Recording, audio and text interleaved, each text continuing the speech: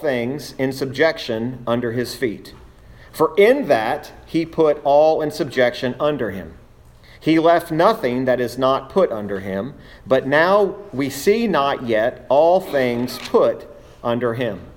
But we see Jesus, who was made a little lower than the angels for the suffering of death, crowned with glory and honor, that he, by the grace of God, should taste death for every man.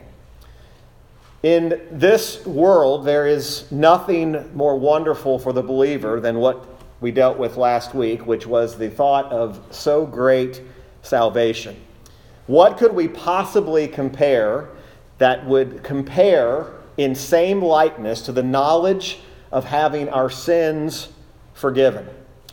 What is more comforting today than to absolutely, with 100% certainty, know that if you died at this very moment, because you are a child of God, you have already passed from judgment unto life. That upon your death, you would exit this world, this dark, perilous world, and be immediately into the presence of Jesus Christ. That, in fact, is the great hope of every believer today, no matter how dark the world gets. But the reality is that there is still a world to come. This world, we must learn to live understanding that we are living in a doomed world. We are living in a world that is a sinful world, that is being lived according to the lusts and the desires and the sin of those in which have made it their world. But the New Testament itself, and I would even say into the Old Testament, does not speak of the world getting brighter. As a matter of fact, it speaks of a world that is getting darker. As the world grows darker and the world grows more perilous, the believer's role in this life is not to make it better, but it is to give a truthful message. It is to give the reality of Jesus Christ, not only his first coming, but his second coming. The believer lives with Jesus' second coming in view. They live with the world to come in view. There are a number of different verses or expressions I could have used today to describe what the writer of Hebrews here in this passage is dealing with.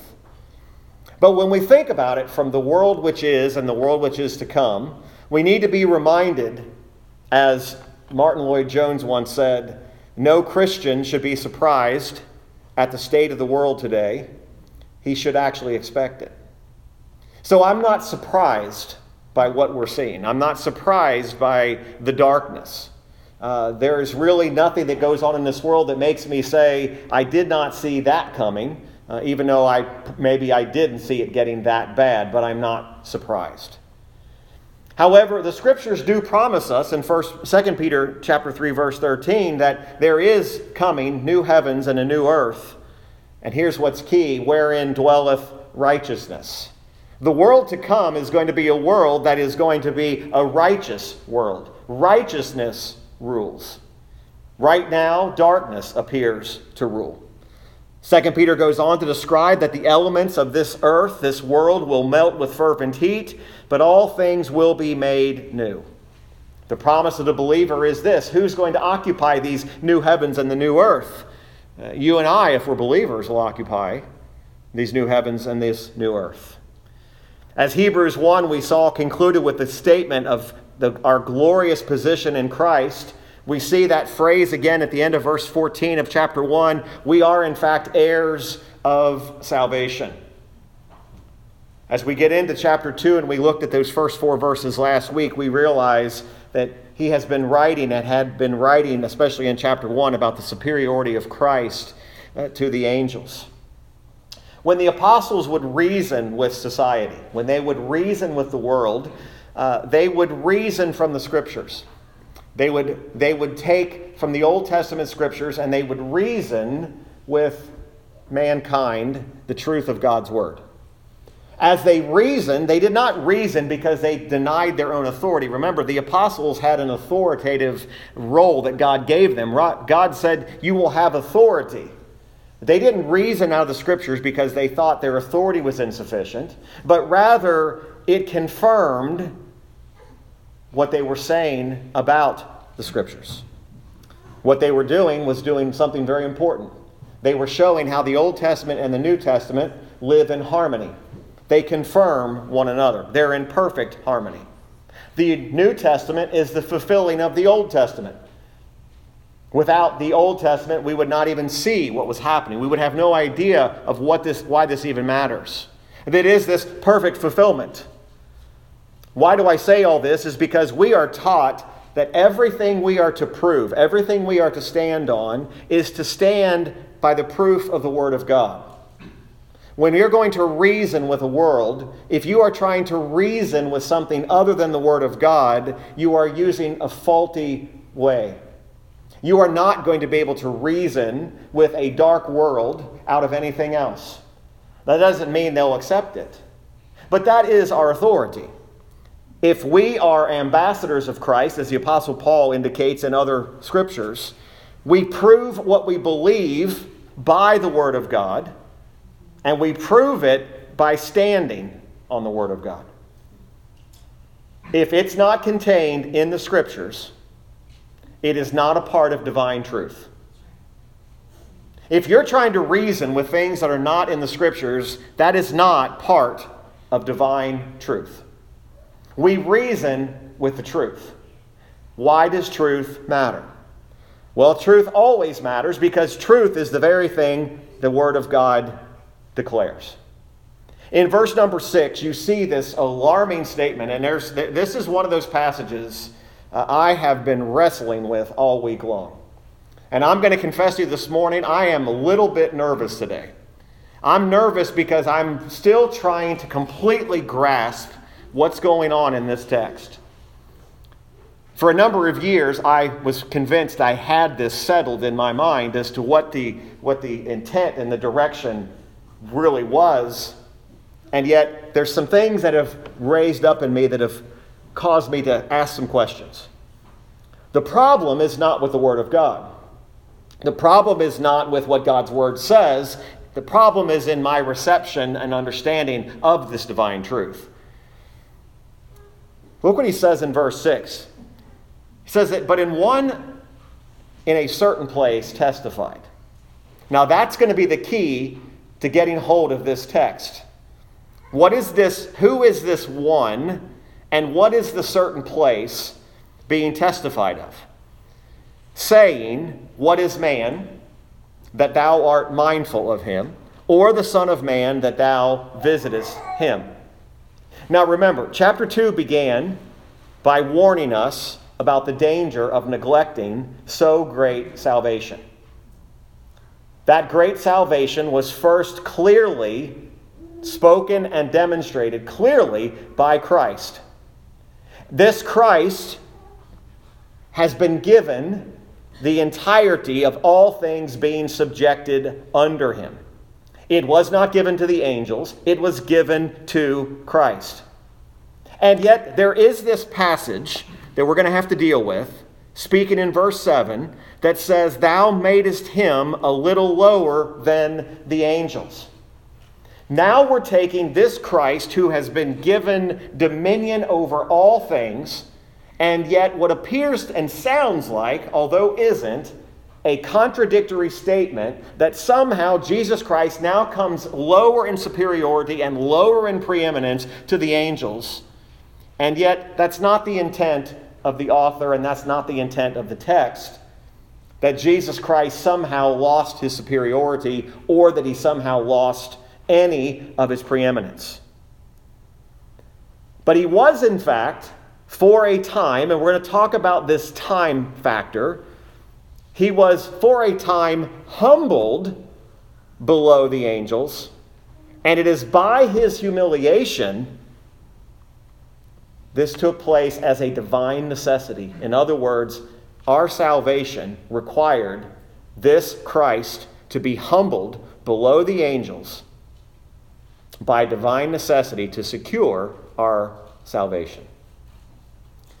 So what is the push and pull with this? Well, we notice that there's been declarations made all throughout chapter 1 and even into the first 4 verses of chapter 2. And so we are told again there in verse number 5, "For unto the angels hath he not put in subjection," now here's the key, "the world to come." Okay, so the writer is saying here that it is not the angels, but it's Christ who is the head and the king of the new heavens and the new earth that we talked about in the introduction. And because of that, all is committed to his judgment.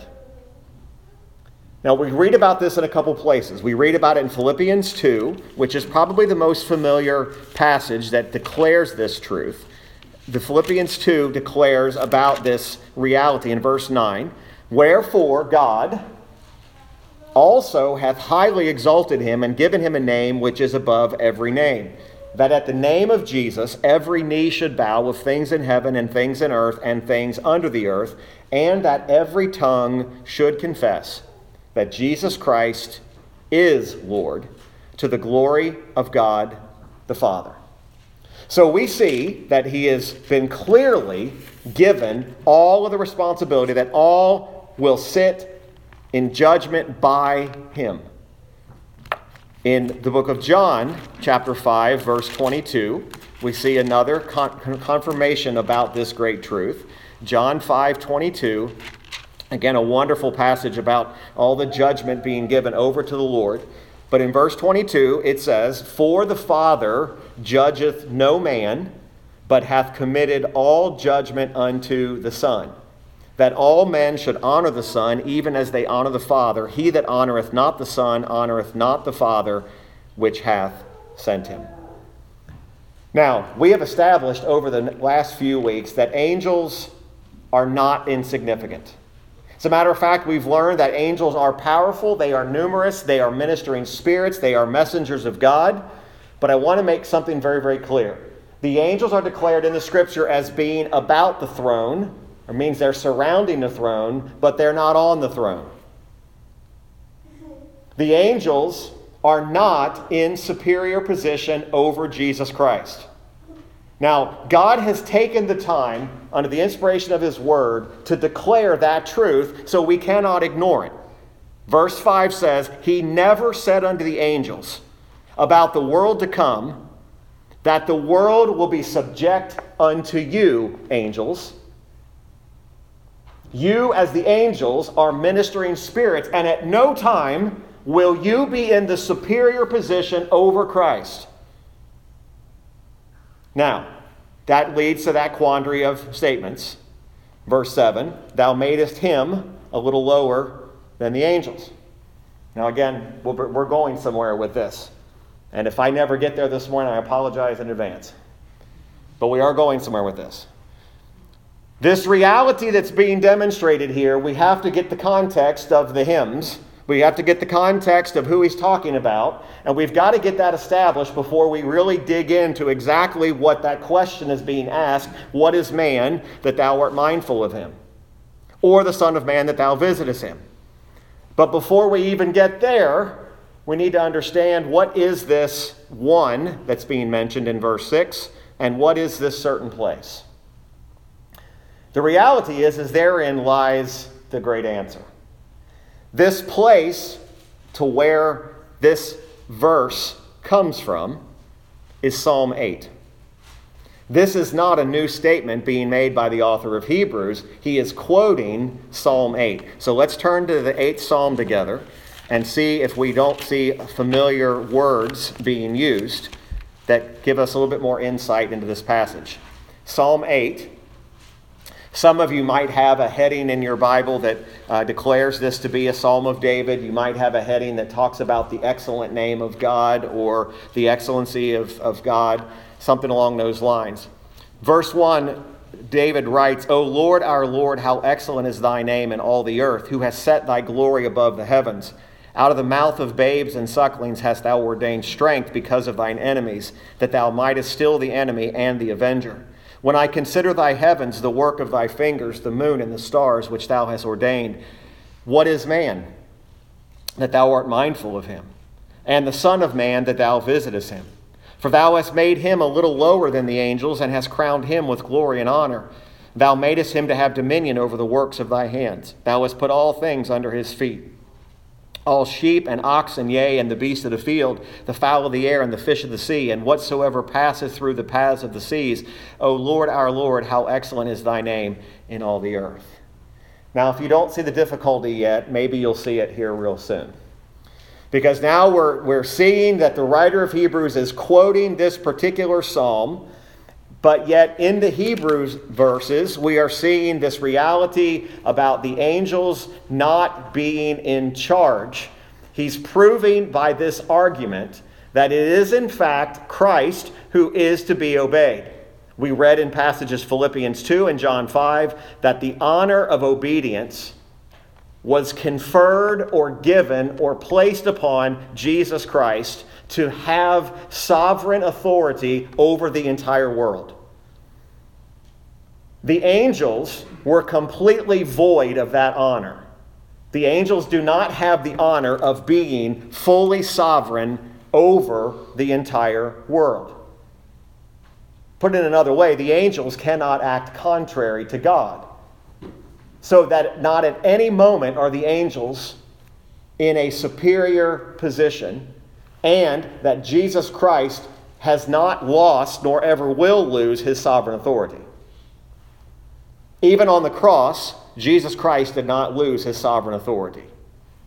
Even on the cross, the world was still in subjection to him, although outward appearances would suggest otherwise. That certainly does not look like a man who has been given dominion and all were subject under him, because he's hanging on a cross that's reserved for only the most vile of society. So he speaks again about this world to come. We're going to reference Psalm 8 again, so just hold your place there. But let's keep unpacking this. So the world to come whereof we speak. So the writer in Hebrews is making a reference about that which is to come. There is, in the very nature of the words, a pointing towards the future. But he's pointing towards the future of a world that is going to be different. A world that is going to be, if I can use the term, renovated. To make the thing as clear as we can make it, there's two worlds. There is the world in which we live now that was corrupted, and it was corrupted by the sin in the garden. It was corrupted in essence by Adam. So this world has absolutely no possibility of being the very world that is in this righteousness. Because in its current state, it's corrupted and it is decayed. But later, this world will be renewed by Jesus Christ. This world will be renewed. The state of this very first creation, man himself has fallen. But until something new is made by Christ, until there is a renovation, if you will, of this world, then there will never be a difference in this world. That renovating of the world must come. Now, when we read Psalm 8, we're reading about this picture of the reality of dominion. Sheep, oxen, the beasts of the field. We're reading about something that there was an intention. That man, when he was given dominion, all the way back in the garden, Adam was given dominion. So don't miss this. I hope I don't miss this. Adam's dominion was that he was to be in authority over. But by his sin, he forfeited the rights to that. So that when we start looking at the realities of this fallen nature of Adam, it appears from what we're even reading here that the world to come is something that is going to be much different. But it's going to have its full accomplishment. This world to come. Again, the writer of Hebrews says, but one in a certain place testified, saying. Now, the writer doesn't say David's name. He doesn't say, but David, in a certain place, the Psalms, testified, saying. But we found it by reading Psalm 8, the exact quote that the writer was using. Remember, I began by saying that the way we reason is we reason with the Scriptures and we use the truth. So we naturally found that the quote comes from Psalm 8. Why did the writer keep the name David out? Here's my great theological answer. I have no idea. Because in my thinking, my logical thinking, it would have made more sense if he just would have said, as you've heard David say, I'm a simpleton. I would rather you just say, and David said in Psalm 8. But that doesn't mean that God's not clear. And it doesn't mean that it causes us confusion. But for some reason, God chooses to leave it out. Maybe he did it to prevent us from giving David some sort of undue honor. I don't know that for sure. That's just my mind working, right? Maybe God didn't want to designate him as a prophet or someone that we could say, now here is the picture of a renowned writer. Which all leads into that question then. In that certain place, he testified in Psalm 8, David says, what is man? Now, we already understand that that's a quotation from Psalms 8. And there is the reality that Psalm 8 could have set forth man's position in the earth before he fell. Because we did see those allusions and those directions of dominion over the animals. Verse 6 of Psalm 8 says, Thou madest him to have dominion over the works of thy hand. Thou hast put all things under his feet. Go back and read the Genesis account of this, and you will see that God did, in fact, give Adam authority over these things. So it's on the basis of that the Hebrew writer is asking the question, what is man? Based upon the possibility of what was man before he fell. What was he? But the writer goes on in Psalm 8 and begins to make statements in there that could only apply or could be represented by the Lord Jesus Christ himself. So if you read Genesis 1 verses 26 through 28, you would ascribe that Psalm 8 is only about Adam before he fell. But let me show you something. If you take it in Hebrews along with Hebrews 2 verse number 9, now watch what we have happen here. So now, taking that together with that, Hebrews 2:9 says, But we see Jesus, who was made a little lower than the angels for the suffering of death, crowned with glory and honor, that he, by the grace of God, should taste death for every man. You realize that when we see Jesus, we see the very reason for his suffering, and we see the very reason why he should taste death for every man was because man, when he was put in that perfect environment and given dominion over the animals, fell. So that's peculiar to me. Because you're now beginning to see, when he asks the question in Hebrews, what is man?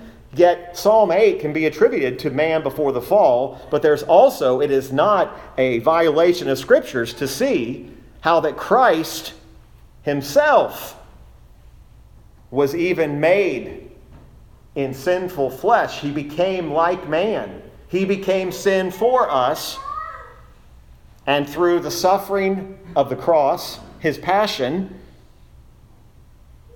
experienced death for every one of his people. So this brings us to this fork in the road. Who is the man? What is man? That thou art mindful of him.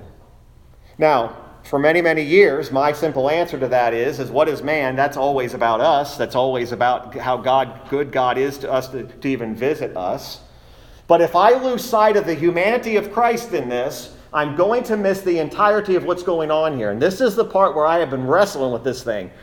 Because I'm gonna miss the entire intent of what is man.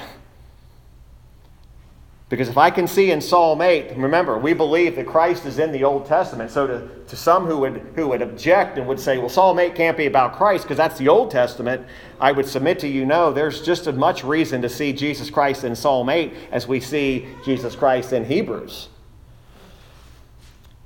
So this Psalm 8, which he's quoting here, has to be examined. It seems like we would be violating Scripture to apply it to Christ in any way, shape, or form. Because in Psalm 8, David appears to mention the benefits which God bestowed on mankind. When we read Psalm, David was talking about being astounded and contemplating the power of God as it was manifested in heaven, manifested in the stars. And he comes to man and he shows himself to mankind. Here's who I am. Here's what I'm about. Indeed, we could look at this and say, well, how in the world could this be applied to Christ at all? Remember, man was first put in possession of the world. What was Adam's job?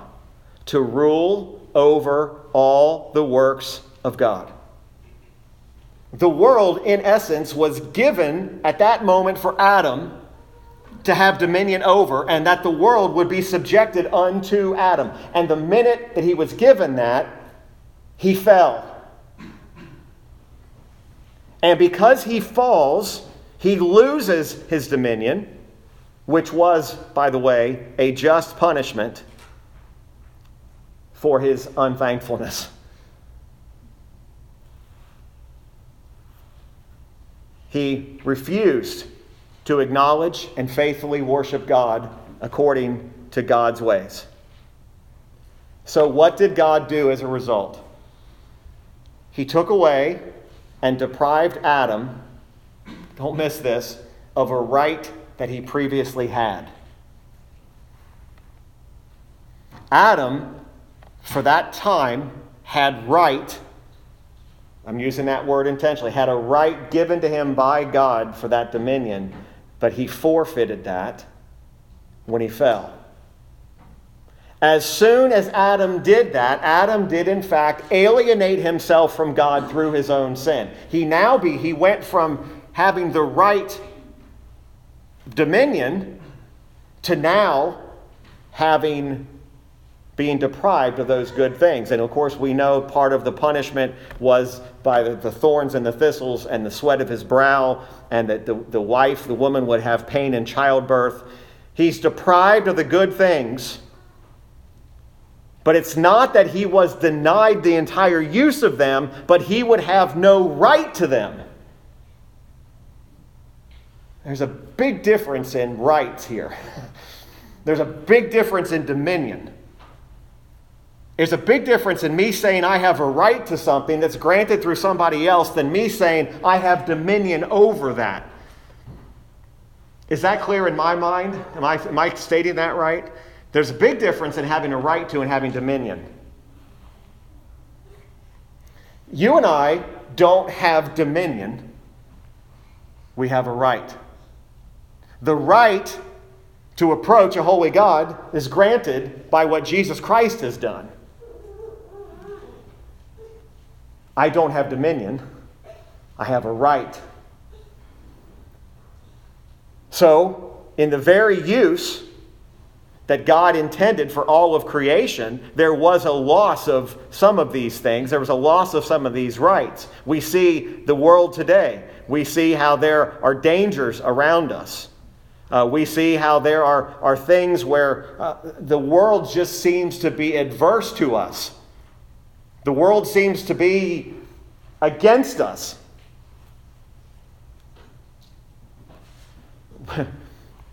It's not subjected to us. We don't have authority over it. I cannot stand on the seashore or on a boat and say to the waves and the wind, "Peace, be still."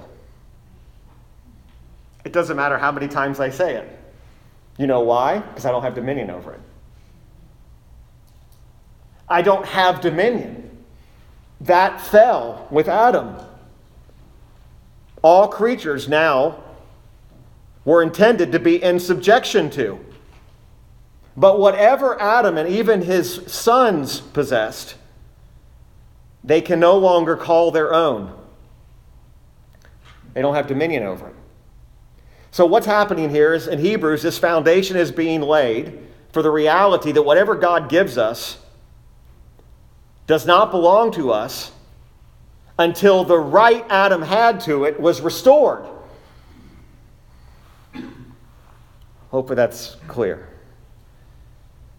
Remember, chapter 1 in Hebrews told us that at the very beginning of this, Christ had been appointed by the Father the heir of all things.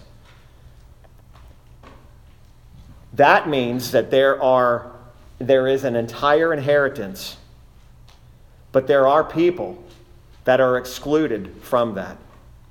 Now remember, before our conversion, we are all considered to be exiles from God's kingdom. We are all considered to be aliens. But yet what God has put in place and destined for His own people, we don't have a right to take it for ourselves. But it's through Christ that we are admitted into that family.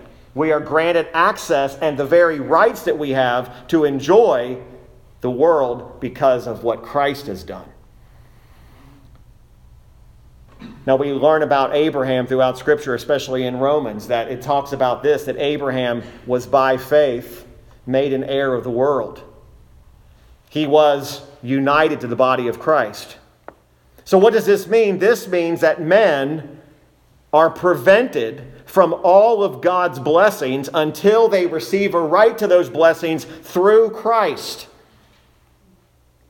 Remember I said there's a big difference, right and dominion. I don't even have a right until Christ restores and gives me that right. Why? Because I lost any rights and any dominion that I had when Adam fell. I lost it all in him. So what does that mean? That means that this world is a fallen world. And the only way it will ever be made right is as Christ restores it. A restored world means that Christ is going to be the head. A restored world means that He will have the superiority. A restored world means He will have the preeminence. And at this moment, it appears as if He doesn't have those things, but yet He does. We don't believe that Christ is inactive.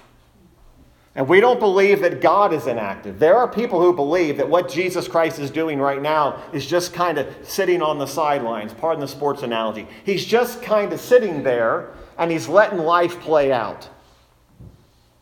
And people make the mistake about saying, well, this thing can't be happening because God would have no part of that. God couldn't do that. God wouldn't allow that. And we've gone as far as to say when someone's going through a time of suffering, they say, God has no part of that. If you believe in a sovereign God, God has the very right and authority to ordain and allow your suffering. Now, what's our humanity do? Our humanity pushes back and said, that doesn't seem quite fair. It doesn't seem fair to you, but you're talking to someone who doesn't have the right or the dominion to dictate to God what you have a right to. Part of the problem is we try to be in the position where Christ is, instead of understanding that the only reason we have a right to anything is because Christ has in fact given us the right. So he says, what is man that thou art mindful of him, or the son of man that visitest him? To be mindful and to visit really in Scripture mean the same thing, except the second gives us a fuller explanation and it demonstrates to us the presence of God.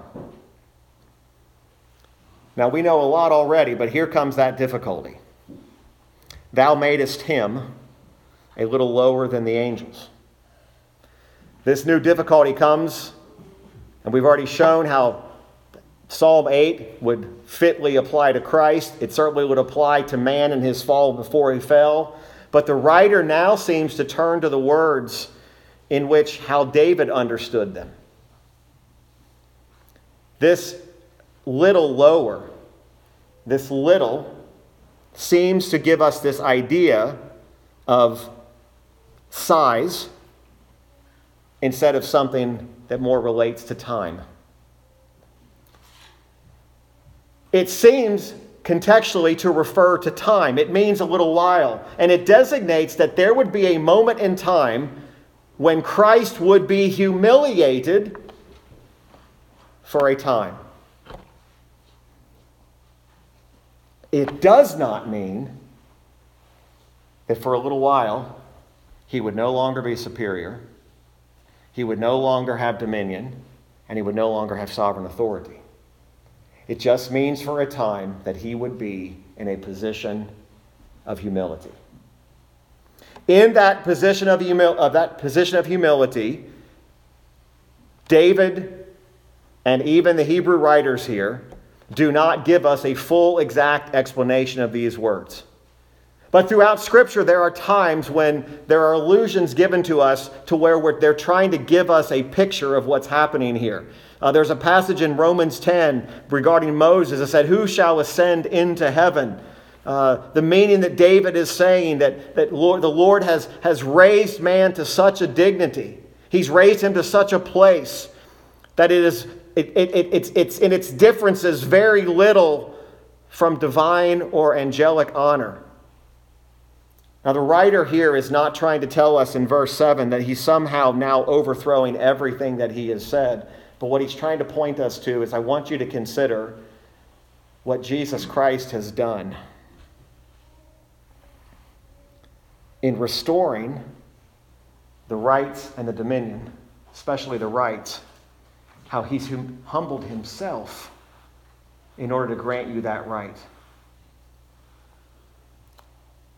Jesus Christ only appeared for a very short amount of time in his humility. It was a flash in time. But yet, that flash in time is the very time in which the glory of God was being crowned. This is the expressions that are being given here, that Jesus Christ, although in his humility he was made lower than the angels, he never was made lower in his superiority. It says, "Thou crownest him with glory and honor, and didst set him over the works of thy hands."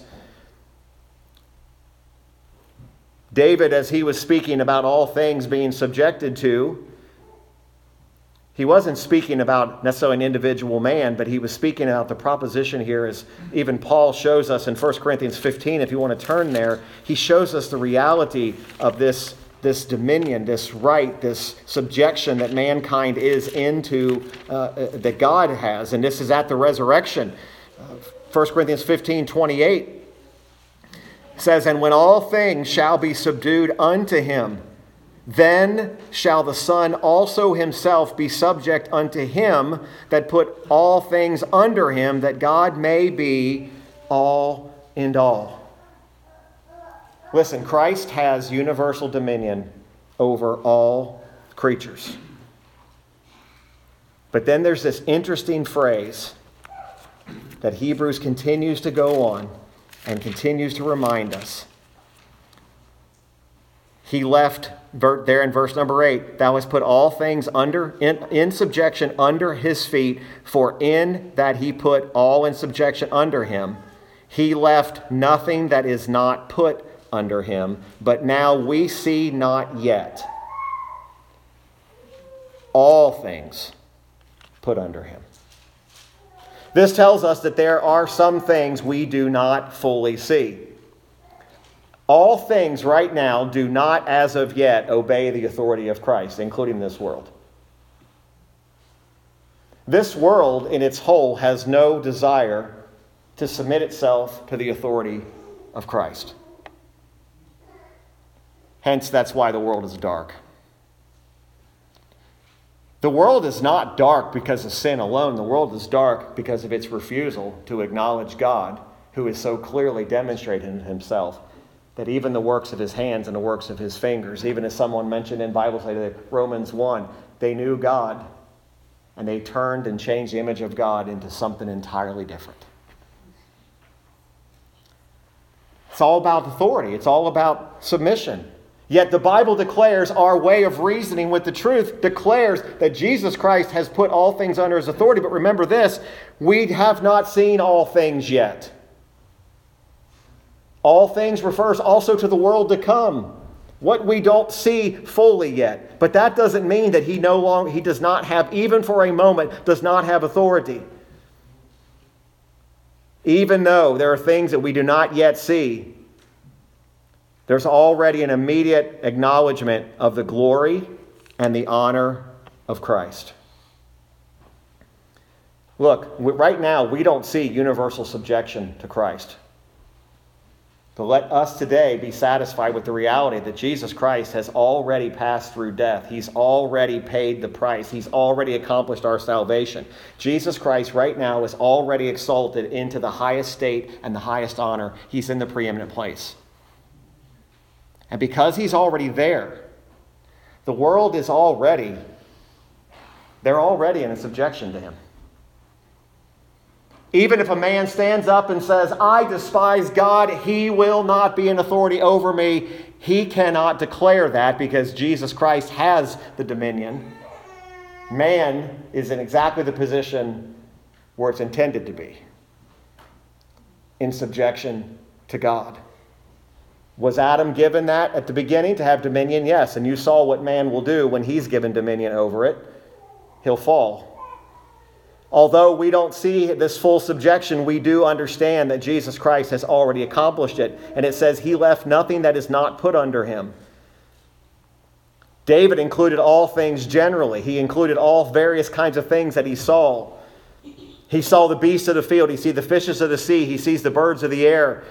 David is just giving instances of God's power over things. But we understand that the passage also teaches us that God has made subject to him all things.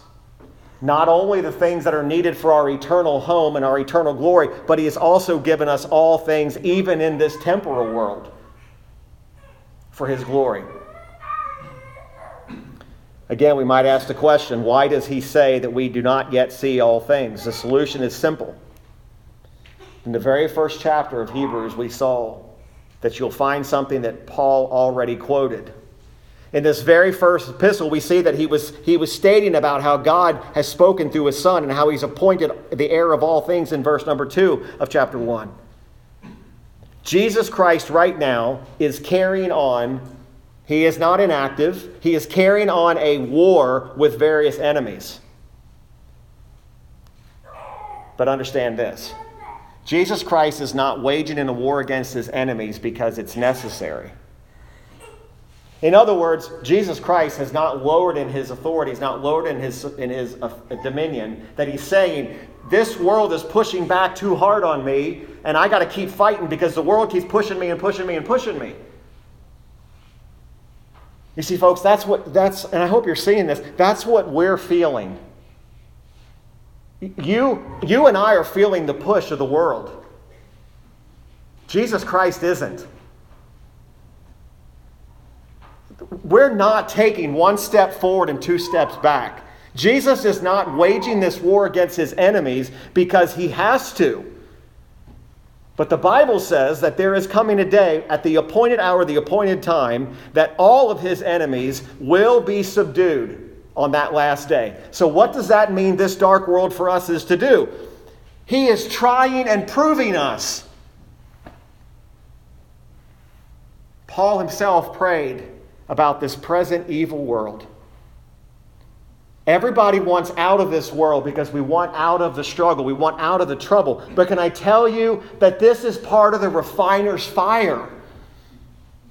This is part of what is making you and I and sharpening us.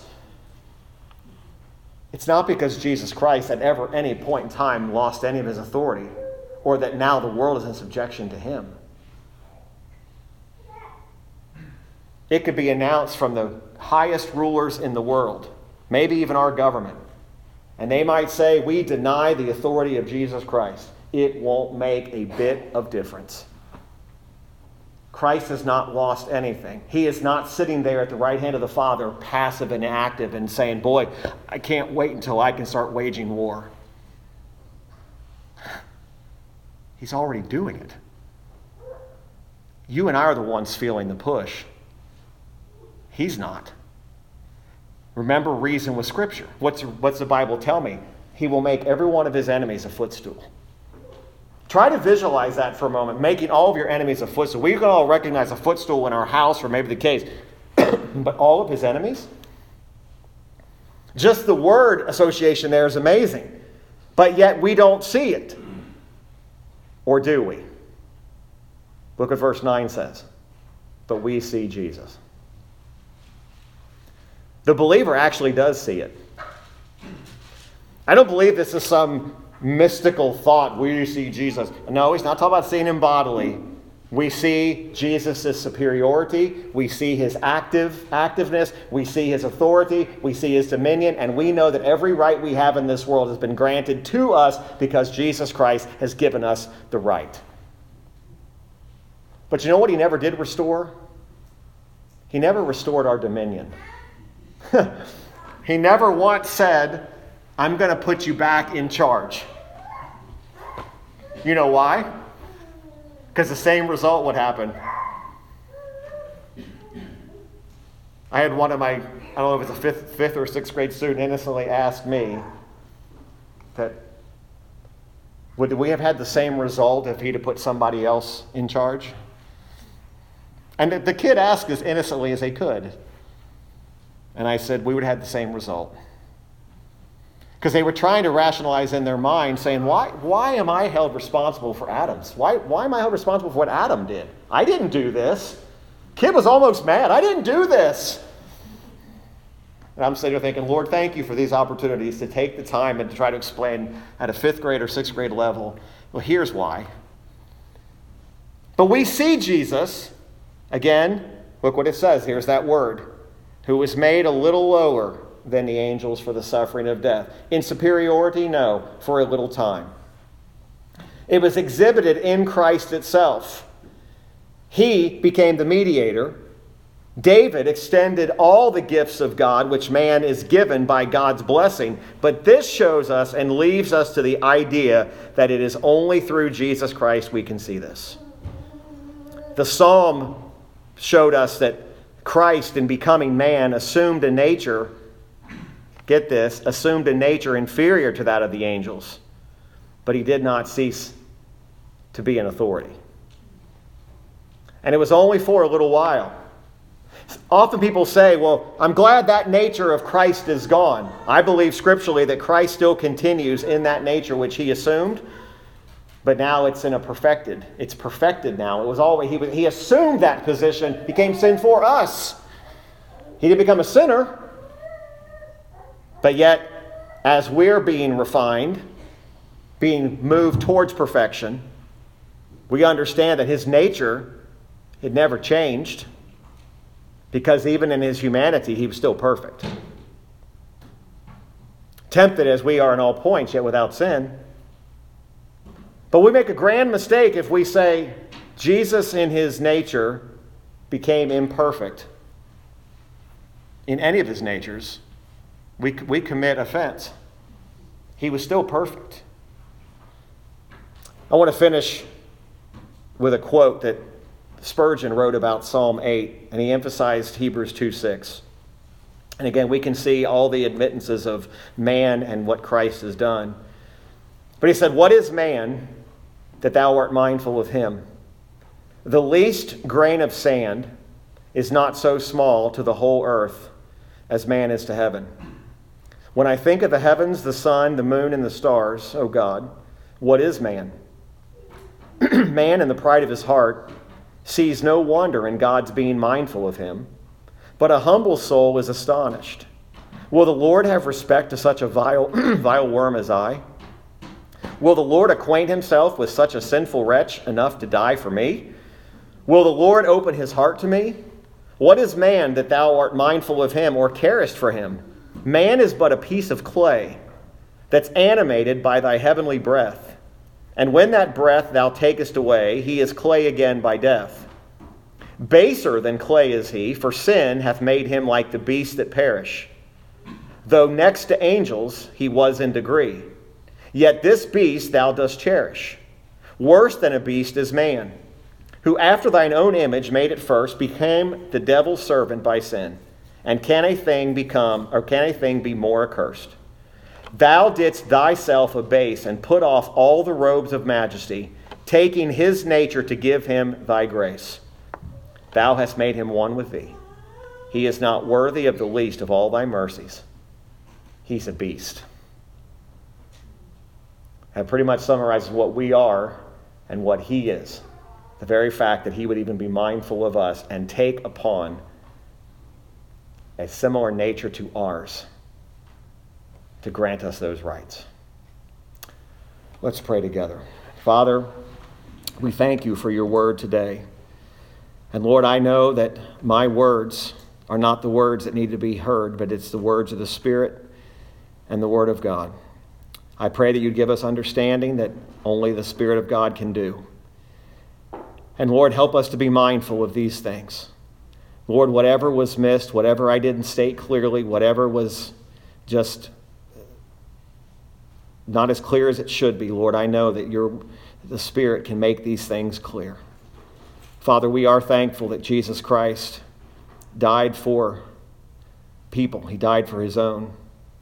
And if we are people who can acknowledge that, may it lead us to a heart of thanksgiving. May it lead us to mouths that praise you. Father, thank you for these great truths. And it's in Christ's name I ask these things. Amen.